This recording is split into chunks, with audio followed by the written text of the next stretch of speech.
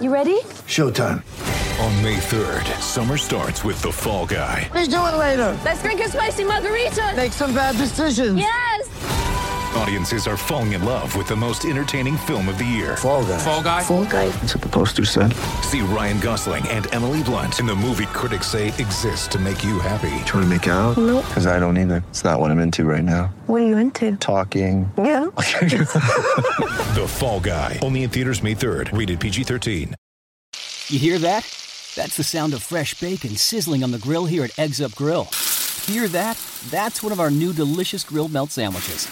And that's a burger hot off the grill ready to be served.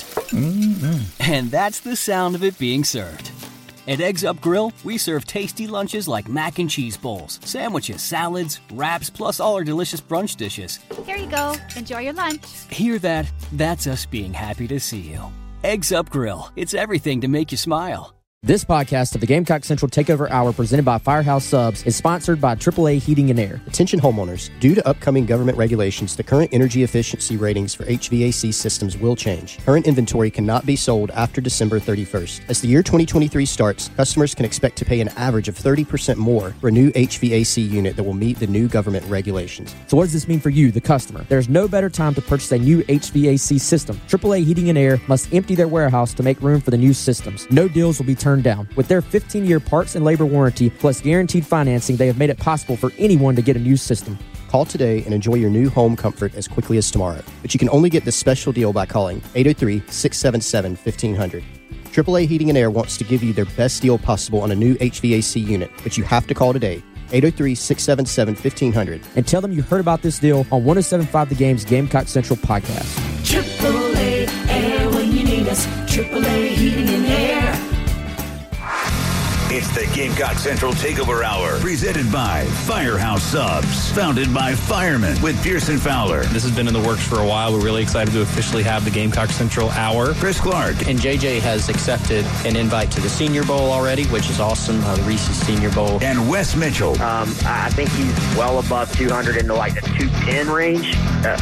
A dude in the weight room, too, like from a strength standpoint. On the home of the Gamecocks, 107.5 The Game. 11:02 Wednesday morning. It's the Gamecock Central Takeover Hour here on 107.5 The Game. And welcome in Pearson Fowler, Chris Clark, Wes Mitchell here with you, talking some Carolina football here. Shane Beamer and a bunch of players had their media availability for the week yesterday. Marcus Satterfield, Clayton White, Pete Limbo, all expected to speak this afternoon. The coaches and players' final thoughts on the Florida game, starting to look ahead towards Tennessee as well. South Carolina, big underdogs in that one. And guys, let me go ahead and start you there, because it felt like we were flirting with this last week. It was the running joke of the hour last week that Wes said that Carolina wasn't going to beat Florida, and as it turns out, Wes was right. But we got like to Thursday, and I was like, "But what are we talking about? Like, there is a football game that's going to be played." And it's not a guarantee that Florida's going to run for 560 yards and, just obliterate South Carolina. Just because it happened doesn't mean that was the only thing that was going to happen. But, Chris, it seems like there's this inevitability that has unfortunately set in. And, yes, it's a long shot for Carolina to beat Tennessee, and it's a long shot for Carolina to beat Clemson. But, I mean, like, there's still a football game being played, and it feels like everyone's just focused on the postseason right now, on the offseason, which is unfortunate because there's still 2 more football games. Yeah. It's kind of like, I don't know, just in you bringing it up, the first thing that came to mind is kind of, you've got maybe a professional team like an NFL team, and it's evident that they're not going to contend this year.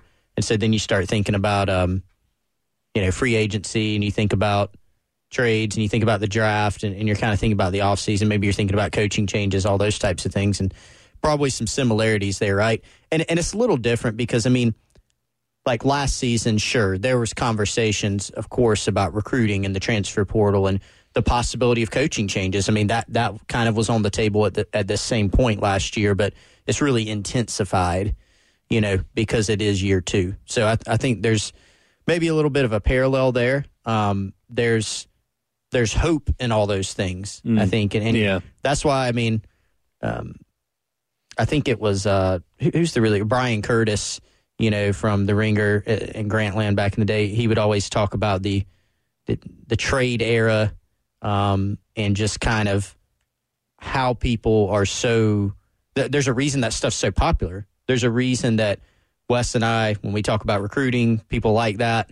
That's a big part of our jobs. There's a reason that, Adam Schefter and Woj and all these people like tweeting out some trade, and it gets massive traffic. It's because it's something different and it's hope. And so, yeah, it is interesting. I mean, I think, again, intensified from last year. And also when you look at just these last two games, we know South Carolina will play in a bowl game, which is great. They need that, obviously. But you look at these two games and just the opponents, the matchups, how good they are to, fringe playoff teams. I think all that kind of adds up in the pot, and that's where we are right now. Wes, the three of us have and probably will continue to talk about Marcus Satterfield's role on the staff. It's become almost a singularity in terms of people's interest, and there are other things to talk about in terms of positive on this team. There are other areas of this team to criticize, especially the run defense. You can talk about the quarterback play, offensive line play, whatever. Like, there are so many things that are worth talking about. And I understand that, like, we are sort of driving the narrative here, but it's like when I say Marcus Satterfield, the phone line just goes poof, and the text line goes poof. And when I say Carolina's playing a football game against Tennessee, it's like, it's crickets. So I say all that to say, Wes, we the three of us can talk and argue and may not even change each other's minds about whether or not it was the right decision to move on from Marcus Satterfield last season or after the Missouri game or after Florida. But will we look back and feel like, offensive performance aside, that not making that decision earlier kind of robbed the fan base of an opportunity to focus on something other than that? Because it has become a fixation, and I think deservedly so, but it's the only thing the fan base seems to care about right now.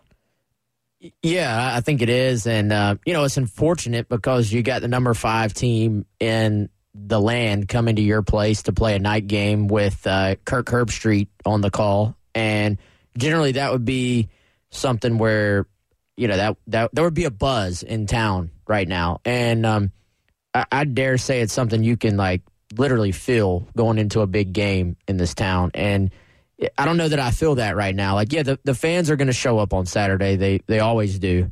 It'll be a good atmosphere, but the focus is on the offense, is on the future, and is on what happens next. And I think that's very unfortunate because we look at these opportunities you get every year. You only get so many chances to go watch your team play, and we discuss games, if you're a sports fan, all offseason leading up to the season and hope and sort of allow yourself to dream a little bit about best case scenario, what that could look like.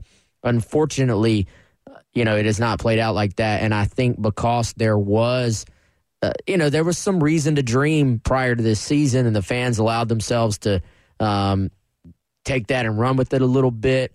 South Carolina got quite a bit of hype at SEC Media Days where they were discussed. Nobody was picking South Carolina to win the East, but as sort of that dark horse, is this a team that could compete? Is this a team that could sort of factor in and at least maybe knock off a team that was competing for the East? And the fact that it has not played out that way, and fans, I don't want to say apathy has completely set in, but there is a segment of the fan base that has sort of checked out, I feel like, as far as this actual season goes. And I would say, like, it's not apathy. Like, the end of the Will Muschamp tenure was apathy, where people really didn't care. Like, it's good that people are frustrated, and then they're looking ahead to a hopefully brighter future. But I will agree, there seems to be a sense of inevitability that is set in with the way that this season's going to end and what's going to transpire. I saw, just scrolling Twitter, I guess a popular fan account, I don't know exactly who runs it or what it is, but, already saying, hey, here's what the staff should look like next year. And it's like, you have at least, not at least, you have 3 more football games left. Like, you do, like, you have to play those. And again, like, I can sit here and make the football argument for why Shane Beamer should have moved on for Marcus Satterfield already. It's dangerous to let the decisions in the building be dictated by the fan base. But I think Shane Beamer is he's bringing grief on himself. Like, people are way more critical of Shane Beamer right now than they were this time last year because they're just so fed up with the ineptitude of the offense. And it's a shame because that's avoidable. Like, he could have avoided the flack that he's receiving right now. And I don't know if we'll ever get an explanation for why the timing was what it was. But, your colleague Colin Taylor even asked Shane Beamer yesterday, and he, frankly, just didn't give a particularly satisfying answer as to his philosophy on making those changes within the season. Like, the fans shouldn't be the one making personnel decisions. But at some point, like, this kind of inevitability and not quite apathy, like, setting in, like, should that have an influence? Should that have an influence on... Like, the fans shouldn't get to determine who gets hired and fired, because then someone will be fired every single week, and every single week the backup quarterback will be starting. But is there a line where the noise gets to be enough that maybe you do have to say, okay, like, this is going to happen, let me just go ahead and do it to, like, get the heat off of me? Because right now there's more heat on Shane Beamer than you would expect in year 2. Yeah, I mean, I think, let's be honest, as social media has grown and grown and grown and grown, we've seen social media literally affect coaching hires. Mm-hmm. Cristiano at Tennessee. Yeah, we have seen it end what was about to be an official coaching hire. So, yeah, of course it has an effect. Now, I think there is a very fine line here. Like, I think, last year, a lot of people wanted Beamer to go ahead and make the move at OC. And, he sort of stood his ground and did what he felt was best. However, when you can't make decisions based on the Twitter mob. Right. However, it sounds so silly to say, but when you go against the Twitter mob, and then it doesn't work out, it only gets the response gets amplified. And I do think, you kind of have to, you almost have to try to, I guess, determine what is just, hey, these are the loudest people. You know what I'm saying? Like, these are the loudest, I don't know, 10%. Let's grab a number. Minority. Yeah, they're just louder. Mm-hmm. They're just yelling louder. Mm-hmm. Versus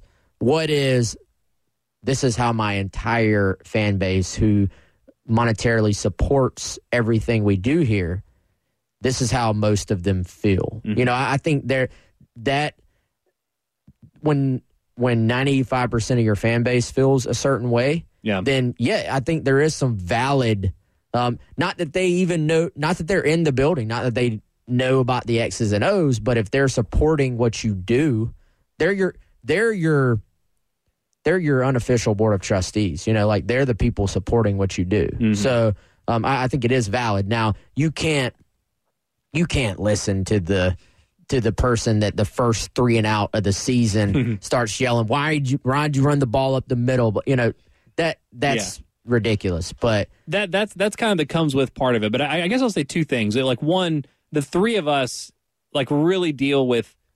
I mean, we deal with a lot of I say deal with, but like, our interactions are with a lot of South Carolina fans. But y'all running Central and us here on 107.5 The Game, like, the people that we're interacting with are like more invested, I guess, than your casual fan. Like, we mostly deal with the diehards. But it just feels like the conversation, just casually with my friends, family members. Like, when you're talking to your grandparents and it's like, oh, do you think they're going to get a new offensive coordinator? It's like, yeah, okay. Now it feels like it has kind of pervaded the rest of the fan base. The other part of this is I don't think anyone's under the illusion that Marcus Satterfield is going to be back next year anyway. So it's not like the fan base, the vocal minority, the Twitter mob, whatever, is making this decision. It seems like this is going to happen in all likelihood. And I think people just hate waiting for something that is inevitable. No, I agree with that thought. And I think some of it also is, the way these, in 2 of the last 3 games, the loss to Missouri, the loss to Florida, the way those games played out, I think has led to some of the frustration as well, because it was kind of like, with all the talk about the offense all year long, it was kind of like, well, that's what I thought was going to happen, and now it did. Not that people were predicting Missouri to do that, but you know what I mean, as far as just offense not giving you a chance to win either of those games. And so I think part of it, too, is that you just went through a Will Muschamp era where the offense never truly got off the ground consistently either. So people are just tired of this conversation about the offensive coordinator. It has been going on. It has been going on since 2015. Since Kurt Roper was hired. Yeah. And then you get wow, this is exactly what I thought it was going to be when Kurt Roper got hired. And then it was, literally even down to, do you make a move after 1 year, with Roper? Mm-hmm. So I think that's part of it. Some of it is out of Beamer's hands in that this is just a fan base that has watched offense be pretty watched it struggle for more often you can't divorce it from the context. Like, it's not fair to Shane Beamer that he's inheriting this baggage, but that doesn't mean that it doesn't exist. Well, no, I'm saying it does when exist. You move on from Will Muschamp, a defensive-minded guy, you bring in Shane Beamer, and it's like, yeah, Beamer's a special teams guy, but what did everybody fixate on? Oh, he's coming from Oklahoma. He's been coaching with Lincoln Riley. He's going to bring that offensive system. It's like when you have a coach that's all offense and no defense, everyone just wants to see you get a stop on third down. When you have a coach that's all defense and no offense, you just want to see some points get scored. So people were hoping and expecting, if Carolina was going to lose, maybe they were going to be losing 45-24, not 13-3 or 16-10 like the Kentucky game last year. And it just hasn't been, to your point, like the one thing that people have most wanted to see. I think also probably fair to say, it's probably just really hard to make like a really, really good offense. Like, no doubt. Are Kurt Roper, Brian McClendon, Mike Bobo, and Marcus Satterfield all terrible? Or is it like harder than we realize? Are there some other variables? Or is Carolina just consistently pick the worst offensive coordinator candidates available? Well, they had, Mike Bobo had a track record, right? Yeah. Now, he did not inherit Todd Gurley and, although he about turned Kevin Harris into him. Feast or famine, but like, they had 1 year, 2018, right? They averaged 30 points a game, but even then, there were some struggles within the season, certainly. But they were able to put up some points that year. But yeah, that's kind of about it out of those years as far as like a consistently, like a good, quote unquote good, not great offensive team. But I think to your point, adding on to that about like the expectations, especially in year two, regardless of the OC, the expectations were heightened because of what you did in the transfer portal, namely the quarterback that you brought in, and not a guy that was just a concept or an idea, not just a not a five-star freshman or a five-star who had a lot of talent and kind of flamed out at his previous stop. Spencer Rattler had a huge year in 2020. Yeah, and I know we got to go to break, I'm sure, but we do sometimes lose sight of that. It is hard to put together a good offense, and you see Carolina recruit, these four-star guys, and you say, well, that's a good player. I see him make plays. When you look around, every other team in the SEC has some good players as well. So it's not easy by any means. I think the frustration for Carolina fans is when you see, Chris had the stats about what some other teams had done to Florida, and then you look at South Carolina not being able to do not even close to it. I think is the frustration. It's one thing when you're close and you're moving the ball and you're still putting up some points. It's another entirely when you're doing what we've seen, 2 of the last 3 weeks. Well, and not to totally put a pin in this, because I'm sure we'll come back to it and want to hear your thoughts as well, 803-404-6100. But fans would love the opportunity to be arguing about like a third down call or a couple of bad calls on a drive that represented the difference in scoring 27 and 34 and not literally not scoring on offense. Like, there's a chasm between those two things. And if you're arguing about, Marcus Satterfield doesn't call the right plays in crunch time or make the right adjustments, but you're scoring 28 points a game, the fan base would love to have that kind of like discontent with the offense, but it's just not even close. 803-404-6100, Twitter as well. The World Tournament of Soccer kicks off next week in Qatar, and to make sure you're up to speed, we present Qatar Kick-Around. All this week, the Kick-Around guys are providing a primer of episodes for those watching their very first World Tournament or anybody who just wants to learn more. And group previews all the way from A through H and predicting how they'll turn out. Will the U.S. even get out of their group? Will we get a surprise first-time winner? Or will we get the storybook ending of Messi finally lifting the trophy? Andy, Peter, and Lars are your soccer friends from the group stage to the final, all available at thekickaround.com or wherever you listen. You hear that? That's the sound of fresh bacon sizzling on the grill here at Eggs Up Grill. Hear that? That's one of our new delicious grilled melt sandwiches. And that's a burger hot off the grill ready to be served. And that's the sound of it being served. At Eggs Up Grill, we serve tasty lunches like mac and cheese bowls, sandwiches, salads, wraps, plus all our delicious brunch dishes. Here you go. Enjoy your lunch. Hear that? That's us being happy to see you. Eggs Up Grill. It's everything to make you smile. Pearson Fowler at Wes Mitchell, GC at GC Chris Clark. A few more thoughts on Carolina. Big picture, what we heard from Shane Beamer, several players yesterday, and starting to look ahead to Tennessee next. It's the Gamecock Central Takeover Hour, presented by Firehouse Subs, founded by firemen, with Pearson Fowler, Chris Clark, and Wes Mitchell on the home of the Gamecocks, 107.5 The Game. 23 minutes after 11 o'clock on a Wednesday morning. It is Wednesday, my dudes. Pearson, Chris, Wes here with you. It's the Gamecock Central Takeover Hour, talking Carolina, Tennessee. Starting to look ahead, trying to make some sense out of the game. Carolina's a big underdog. They're going to need some stuff. Wes already has, he already knows what the key is. I just have some things to say. Say them. So earlier, you told us that the coordinators are going to talk today. And what you meant to say was that Broyles Award finalist Pete Lembo. That's right. Ding. Is going to speak to the media. And it was, I believe, fairly well publicized, I think maybe last week, that in those ESPN efficiency ratings that the South Carolina special teams is number one in the country. And I don't know how those things are formulated. I'm not that smart. But I was doing a little bit of digging yesterday, and I came across, I don't know if y'all are aware of this site, footballoutsiders.com, another pretty prominent analytics site. And I was curious to see the carryover. So go on over. They have special teams efficiency ratings on there as well. Lo and behold, South Carolina, also the number one special teams in the country on this site as well. So I thought that was interesting, intriguing, worth mentioning in a week that I don't think we're going to be talking a ton of X's and O's about South Carolina versus Tennessee. Yeah, probably not. A lot of talk this week too about the overtures that Pete Lembo will likely get this offseason.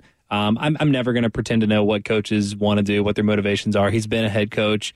I get the feeling that he's happy here. And the other thing is, not how many teams around the country do have a specific special teams coordinator. Like, I guess if you're going after Pete Lembo, you're hiring him to do that. But I don't know how many coaching staffs are like carving out that spot necessarily. I guess I'm just talking myself into Carolina having a good chance to keep him, but most teams don't seem to have a specific person for that. Well, first of all, if you're South Carolina, protect Pete at all costs. Yeah. I don't know what you have to pay him, but we're speculating. I don't think another program's going to be able to come in and poach Lembo to go coach special teams. I think the real thing there would be that this is somebody who's been a head coach before and frankly, talks like a head coach. You listen to his press conference today. He's going to give an opening statement. I was going to say, he's the only person besides Shane that has an opening statement. It's going to be thorough. It's going to be thoughtful. It's going to be informative. And it's going to give you an idea of what's been going on and what's about to happen with his special teams. And, he approaches special teams with a holistic approach in that everything he does on special teams is designed to make the players better on offense or defense, whichever one they play on respectively. So he has a head coach mindset. Mm-hmm. He has a head coach approach and how organized he is. I think so. That would be the concern, I think, from a South Carolina perspective, is what smaller school might come in and say, wow, this guy is impressive. Let's let him run our entire program. As far as your actual question, I don't know the exact split on special teams. As far as which programs have an actual coordinator and, which teams have a coordinator where that's all they ask that coach to do, how many of them split it up. I mean, there are some teams that literally just split up all the duties, which I could all but guarantee the teams that do that aren't that great on special teams. Yeah. Pete Lembo tends to expose them. Kentucky is one of those. Or if you have a guy, Georgia State, their special teams coach, his first year as a special teams coach, he was just a position coach in the past. Not trying to welcome. Yeah, here you go. Go deal with Pete. Yeah, game one. A lot of good tape for him. I hope he wrote Pete a thank you. Hey, thanks for all the good tape on how to not block punts. How to do things. Yeah. By the way, I thought this was kind of cool. This one actually breaks it down into all the different punt or all the different special teams units, like punt coverage, kick coverage. Yeah. The only one that South Carolina is not way up there. Can I guess? Yes. PAT. It doesn't break it down to PAT. Oh, okay. It's kicking or field goal kicking is as far as it goes in that. But it's actually, and I don't really understand this one based on my eye test, is kickoff efficiency. So that would be kickoff coverage, basically. But most of theirs go through the end zone. Like I can't think of hardly. It feels like the ones that have been short have been kind of by design. Yeah. I don't know what the opponent's long return is. Yeah, that not very long. What's the longest kick return anyone's had against them this year? I don't know. Probably no more than 30 or 40. So the eye test doesn't really match the number there because they're like 80th in that. Whoa. But it gets the reason they're the number one special teams is that kickoff return efficiency, they're 23rd in the country. Punt return efficiency, they're second. Punt efficiency, they're fifth. Field goal efficiency, they're fifth. And then opponent's field goal efficiency, they're 16th. So top 5 in several stats, and then top 25 in all of them except the one. Where are they in punt return? You probably just said it, but I was looking second in punt return efficiency. Yeah. Do you know that? Do you have that number in front of you? Is what it is? The average yardage of an opponent? No, I do. This is an analytics number. The number they give is 0.26, but that without context, I have no idea what that Y'all means. have some guesses as to what the opponent's punt return yardage average is this season? I have a guess, but I don't want to. You know how you like over guess something and then you ruin like the over guess. Like yeah, you ruin you make it sound even better. And then so it sounds worse. And it's like, well, no, it wasn't that expensive. Okay, I'll spoil. It'll be incredible even if you overguess it. It's still going to look impressive. Negative 0.6. Wow, I might have been wrong. I was going to say 3 yards. Yeah, it's 2.6. Other side, South Carolina's averaging 18.7, and it's not like they've been super explosive on punt returns, right? They've even had one or two long ones that have been called back. That is a great number. 2.6. That's insane. Well, Josh Vann either fair catches it or he gets like 15 yards. The 8, which probably means he's making pretty good decisions, I guess. Oh, yeah. I mean, he's the best punt returner that Carolina's has since Ace Sanders, I think, and he hasn't shown the dynamicism, but that's about as sure-handed a punt returner as you will ever see. That catch he made, I think that was the Missouri game. Fingertips. Yeah, a guy was in his face, and he just nonchalantly was like, stuck his hands out and just kind of caught the bottom of the ball towards the bottom of its trajectory. I was like, man, that's some confidence right there. Yeah. I think catching really a punt might be one of the low-key hardest things to do in sports. Horrifying, I think. Like, the ball is going up in weird trajectories. It's spinning weird. You're looking up into lights that are probably different depending on every single stadium. And, hey, guess what? You got these dudes running full speed at you. Yeah. Pretty tough. You got to have some guts to be a punt returner. I respect anybody who can do that job. I love it. I think it's fun. That was actually my job, like whatever the rugby equivalent of that is. And it's a bigger ball, I guess, so it's easier to catch. But there's also no fair catches unless you're inside your own 22. It's exhilarating. The 22, very specific. Yeah, the 22-meter mark. You got 22 meter mark. Yeah, meters. That's why. Yeah, there you go. Shout out Josh Vann. Very, very good punt returner for South Carolina. That will be missed and hard to replicate. Josh Vann also now number 19 in school history in receptions all time. If he gets 7 more catches, he will be in the top 15. Really? That's a weird stat I told Wes because South Carolina's had a lot of really good receivers. Number 16 is a man who stood right over there yesterday. Brian Preston Brewer. Thorne. 107 career Preston receptions has a catch for in his Ryan. career. I don't think so. I don't I think they'll Preston play got offense. the tight end goal line. No, like a ball bounced off somebody and he caught it and ran it for like 1 yard. I mean, I'm sure he could run farther. It just offensive linemen, when they catch like a almost interception, they don't tend to run very far. Watkins, I don't remember his first name. He wanted Watkins to score probably more than Watkins wanted to score when he picked up that fumble in the Florida game. Oh, Number Desmond 21. Watson. Watson. He wanted him to score so bad. You know, I have a mini rant on that. Yeah. So Florida, and you know, it's okay for them to do that. You know, they put out that social media graphic. Yeah.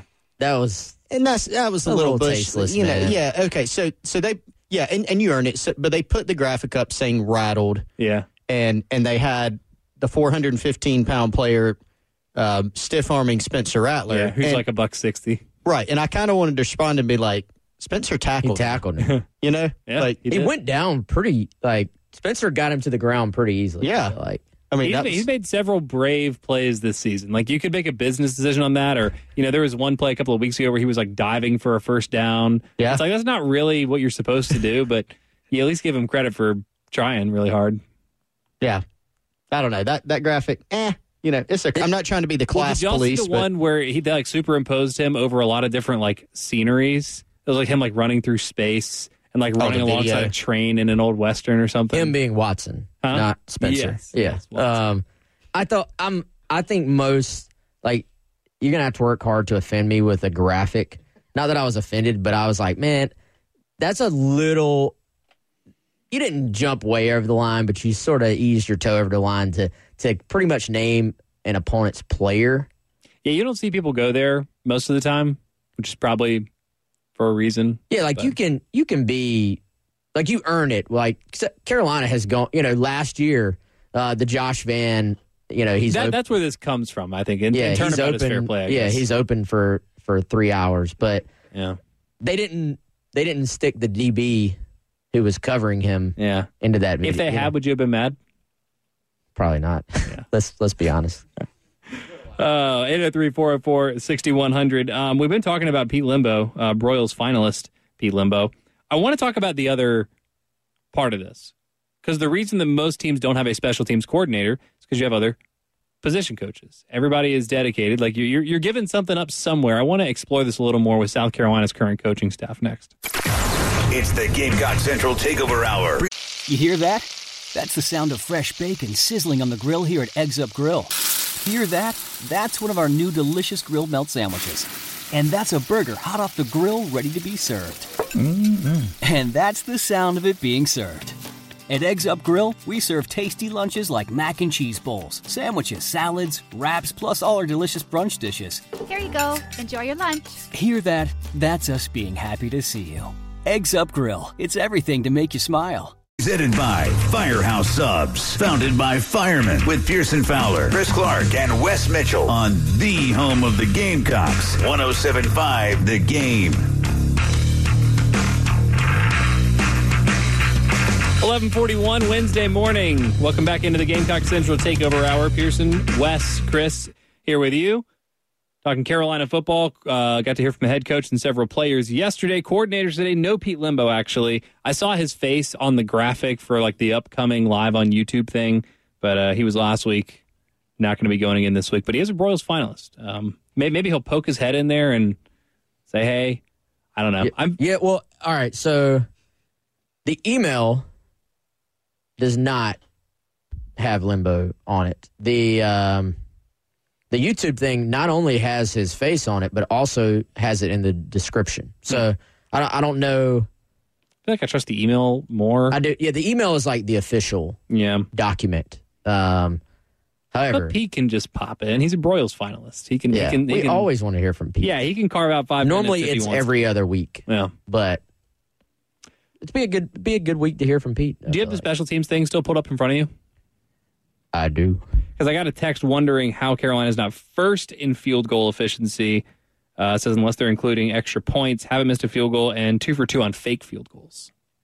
So who's better than Carolina in that category? If you give me a moment, I can tell you. Didn't they have a bad snap on one field goal? I know they've hit every field goal that's gone up. Oh, man, like they dinged him for a bad snap even if it went in? We said that at the same time. I mean, guys, I don't know how they come up with this crap. Yeah, no, you're the special teams guy. You got the stats. No, I don't know what .85 means in this came context. Up with these metrics. NC State is second in field goal efficiency. Arkansas State is third. It's the only good thing they're good at, I think. And Corey Rucker. Stanford is number one. They're struggling this year with Butch Jones. That's definitely just an academic bias then. I don't trust these numbers anymore. I just know Carolina's good. I have one more special team stat. Yeah. So the Broyles Award list that Wes referenced earlier has about, I don't know, this is very quick math. It has like 40 guys on it. I think it's 51. 51, there you go. Only 2 dedicated special teams coordinators. Pete Lembo is one of them, and Brian Mason from Notre Dame, who's also been really good at special teams. Yeah, he's been good. The NC State guy has been really good as well. They were in the top 5 on these this season and last season. Very good. Protect Pete Lembo at all NC costs. State's defensive coordinator made it, but apparently not special teams coach. Broyles list. There you go. So you have 10 assistant coaches. Quarterbacks, running backs, offensive line, tight ends, wide receiver, running back, defensive tackle, defensive end, linebacker, corner, safety, special teams. That's 12 groups. So you get creative in how you divvy those things up. And you are sort of making a sacrifice. Shane Beamer, he said this when he hired Pete Lembo last year and reiterated it yesterday when he was talking about how special these special teams have been. Basically said if he wasn't going to hire Pete Lembo, he was going to do the special teams himself. He said that several times. So there's like the acknowledgement that you don't hire someone like that just to hire somebody like that because you are making a sacrifice somewhere else. Which brings me to a curious talking point. Hale McGranahan asked Shane Beamer about this specifically on a Sunday teleconference. Shane kind of dismissed it, kind of gave a non-answer. But Clayton White is the linebacker coach, at least in name. There have been some rumors that he's maybe not really coaching the linebackers, that it might be a grad assistant, whatever. Whether he is or he isn't, I do think it's fair to wonder, is that the best use of your defensive coordinator's time to also be like specifically focused on one position, and especially considering that Carolina's linebackers have underperformed this year? Is there, I don't know how creative you can get, and like I said, there is a limitation, and Torian Gray already coaches the defensive backs. They don't have safeties and corners like they did with Will Muschamp, but do you know if, like, is there any momentum to get like a more full-time linebacker coach, and where else would you consolidate, sort of to free Clayton up and also to get a position group that's been underperforming a little more attention? Yeah, I'll say, first of all, to give people a little bit of context, I mean, I would dare say just about every staff in the country has some like little different tweak that makes the way they structured it different than, say, this team and then this team. Like, you do have to get a little bit creative. And, you know, I think it is pretty common, I think, for most defensive coordinators to also have a position as well. You know, I would say part of this, though, is that right now, so if you have 10, Lembo is special teams only, you know, there's going to be a difference in the number of offensive guys and defensive guys. You know, so there's more offensive assistants than there are defensive assistants right now. Mm-hmm. So another way you could have done it would have been potentially, you know, to give Lembo a position, and then that would free up another spot, and then Clayton White becomes just a straight-up walk-around, you know, coordinator. There was talk when they were hiring Torian Gray that Torian Gray might have, like, cornerbacks, and then Clayton White would handle safeties or vice versa, just because Clayton, a lot of his career has been in the secondary. Right. And that, you know, some teams, I don't think this is as common these days. Some teams have a defensive line coach who handles tackles and ends. It is more and more common, even though we think of those positions together, to split those up.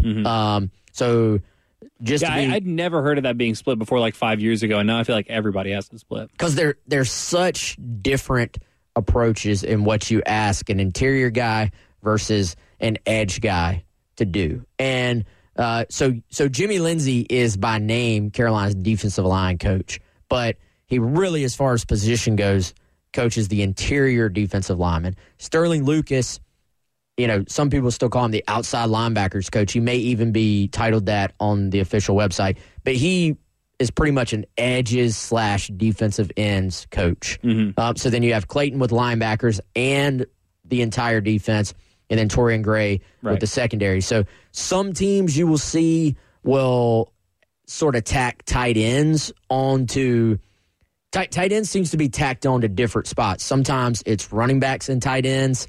It seems like you see some special teams coordinators that also coach tight ends. Mm-hmm.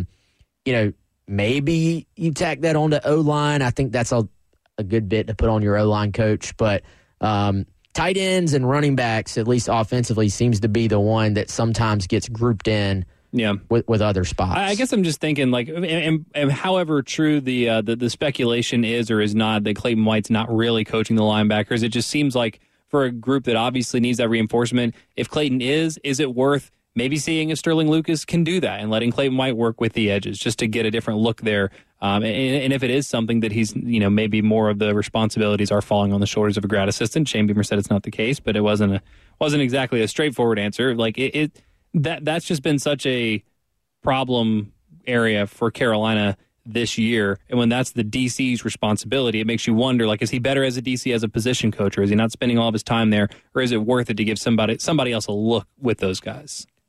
Yeah, and I would say the run issues go beyond just the linebackers, but yeah, there's certainly we've seen way too much evidence, just total run defense, and issues there. I should say way too much evidence of issues there to not acknowledge that there is something that's going to have to be cleaned up and fixed and tweaked going into the offseason, I think, as far as that goes. I don't know what that exact answer is. Like anything, it's probably multiple things that you're going to have to sort of dive into. But if they are going to take another step as a defense and as a program, you're going to have to find ways to slow your opponent's rushing attack.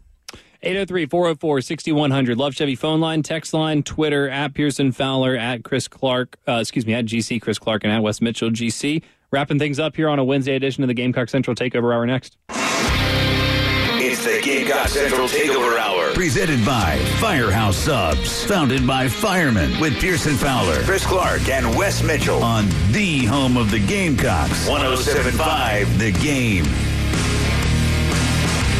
6 minutes in front of noon on a Wednesday morning. It's the Gamecock Central Takeover Hour. A few minutes here. A couple of your thoughts from the text line that we'll get to. R.E. Pete Limbo and the special teams greatness, as Carolina special teams coordinator has been nominated for a Broyles Award. Very curious to see how far in that list he makes it, or in that, they'll keep whittling it down. Very curious to see how far he makes it. First, though, Wes wants to remind everybody about Kendall Walsh.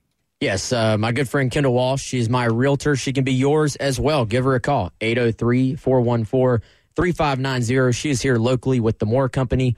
Workwithwalsh@gmail.com, at workwithwalsh on Twitter and Instagram. If you recognize that name, she did used to work with the Gamecock Club. She was the first ever female assistant director of the Gamecock Club. Huge Gamecock fan, huge supporter. Rumor is she may at some point, guys, be joining us for a buy or sell. So we're looking forward to that. She may be our special guest picker here soon. But she can help you through this process, whether you're trying to buy a house, sell a house. No obligation phone call, 803-414-3590. She'll walk you through that process just like she did for me and my fiance. And again, if you are buying a house, it doesn't cost you anything to hire a realtor because she makes her commission off of the person selling the house. So keep that in mind. If you're in the market, she'll walk you through it. Again, Kendall Walsh, the Moore Company. We have an Iowa State fan listening. That's exciting, isn't it? Welcome. Yeah. Says Iowa State divides special teams up instead of having a dedicated coach, and we're absolutely terrible. So there you go. Appreciate that. Love it. By the way, Stanford's kicker is 14 for 14. And Mitch is 9 for 9 or 10 for 10? It's 9 for 9, 10 for 10. So that's, everybody at the top there probably has just hit every field goal, and it's a matter of how many they've hit. Yeah. Albert gets the last word on the text line today. Says he thinks Carolina should just kneel the ball first through third downs and then let Kai Kroger do his thing on fourth. Says, I'm kidding, but I'm not kidding. What do y'all think? Ooh. Well, should Kai Kroger start at quarterback over Luke Doty, over Spencer Rattler? No. No, but I would love to see if they just faked a punt every time they punted. I don't want Kai to mess up his stats. Seriously. So he would throw an incompletion or a non-touchdown at some point. Do we really know that, though? He could be like, who was it, Carson Beck for Georgia, who completed all of his passes except for one? No, it wasn't Beck. Who was it? Grayson Lambert. Oh, Grayson Lambert. You never remember the name Grayson Lambert, do you? Yeah. No, it's not worth remembering, but that was quite a moment. Albert, thank you for that. In all seriousness, the Clemson game from a couple of years ago, I did go through and I kind of did an exercise of would Carolina have lost by less if they just kneeled every time instead of actually trying to play offense. That was one of the BMAC years. And the answer was like, yeah, Clemson wouldn't have had enough time to score as many points as they did. So, Albert, you might be onto something. Don't think that's going to be the strategy, but who knows? Stranger things have happened. 8:03. No, wait. You don't need that anymore. We got to go. Here. We got to go. We're done. I'm tired of talking. No, we'll be back tomorrow to talk more about the Tennessee game. Actually, the Tennessee game, probably. Appreciate you all listening, being a part of the show as always. And the halftime show with Jay and Terry is coming up next. Ross Matthews talks to celebrities, friends, and people with interesting stories to tell. Who's saying, hello, Ross, this week? Guy Fieri. I have these two crazy aunts, and they both used to say to me, you should be on TV. That went on for years as I was, but I never took that. So when I got the shot of the Food Network, which I was kind of pushed by my friends to do, it turned into this thing, and I already did what I wanted to do. So I thought everything else was just kind of like, let's just have fun with it. Hello, Ross. Available on YouTube or wherever you listen. It is Ryan here, and I have a question for you. What do you do when you win?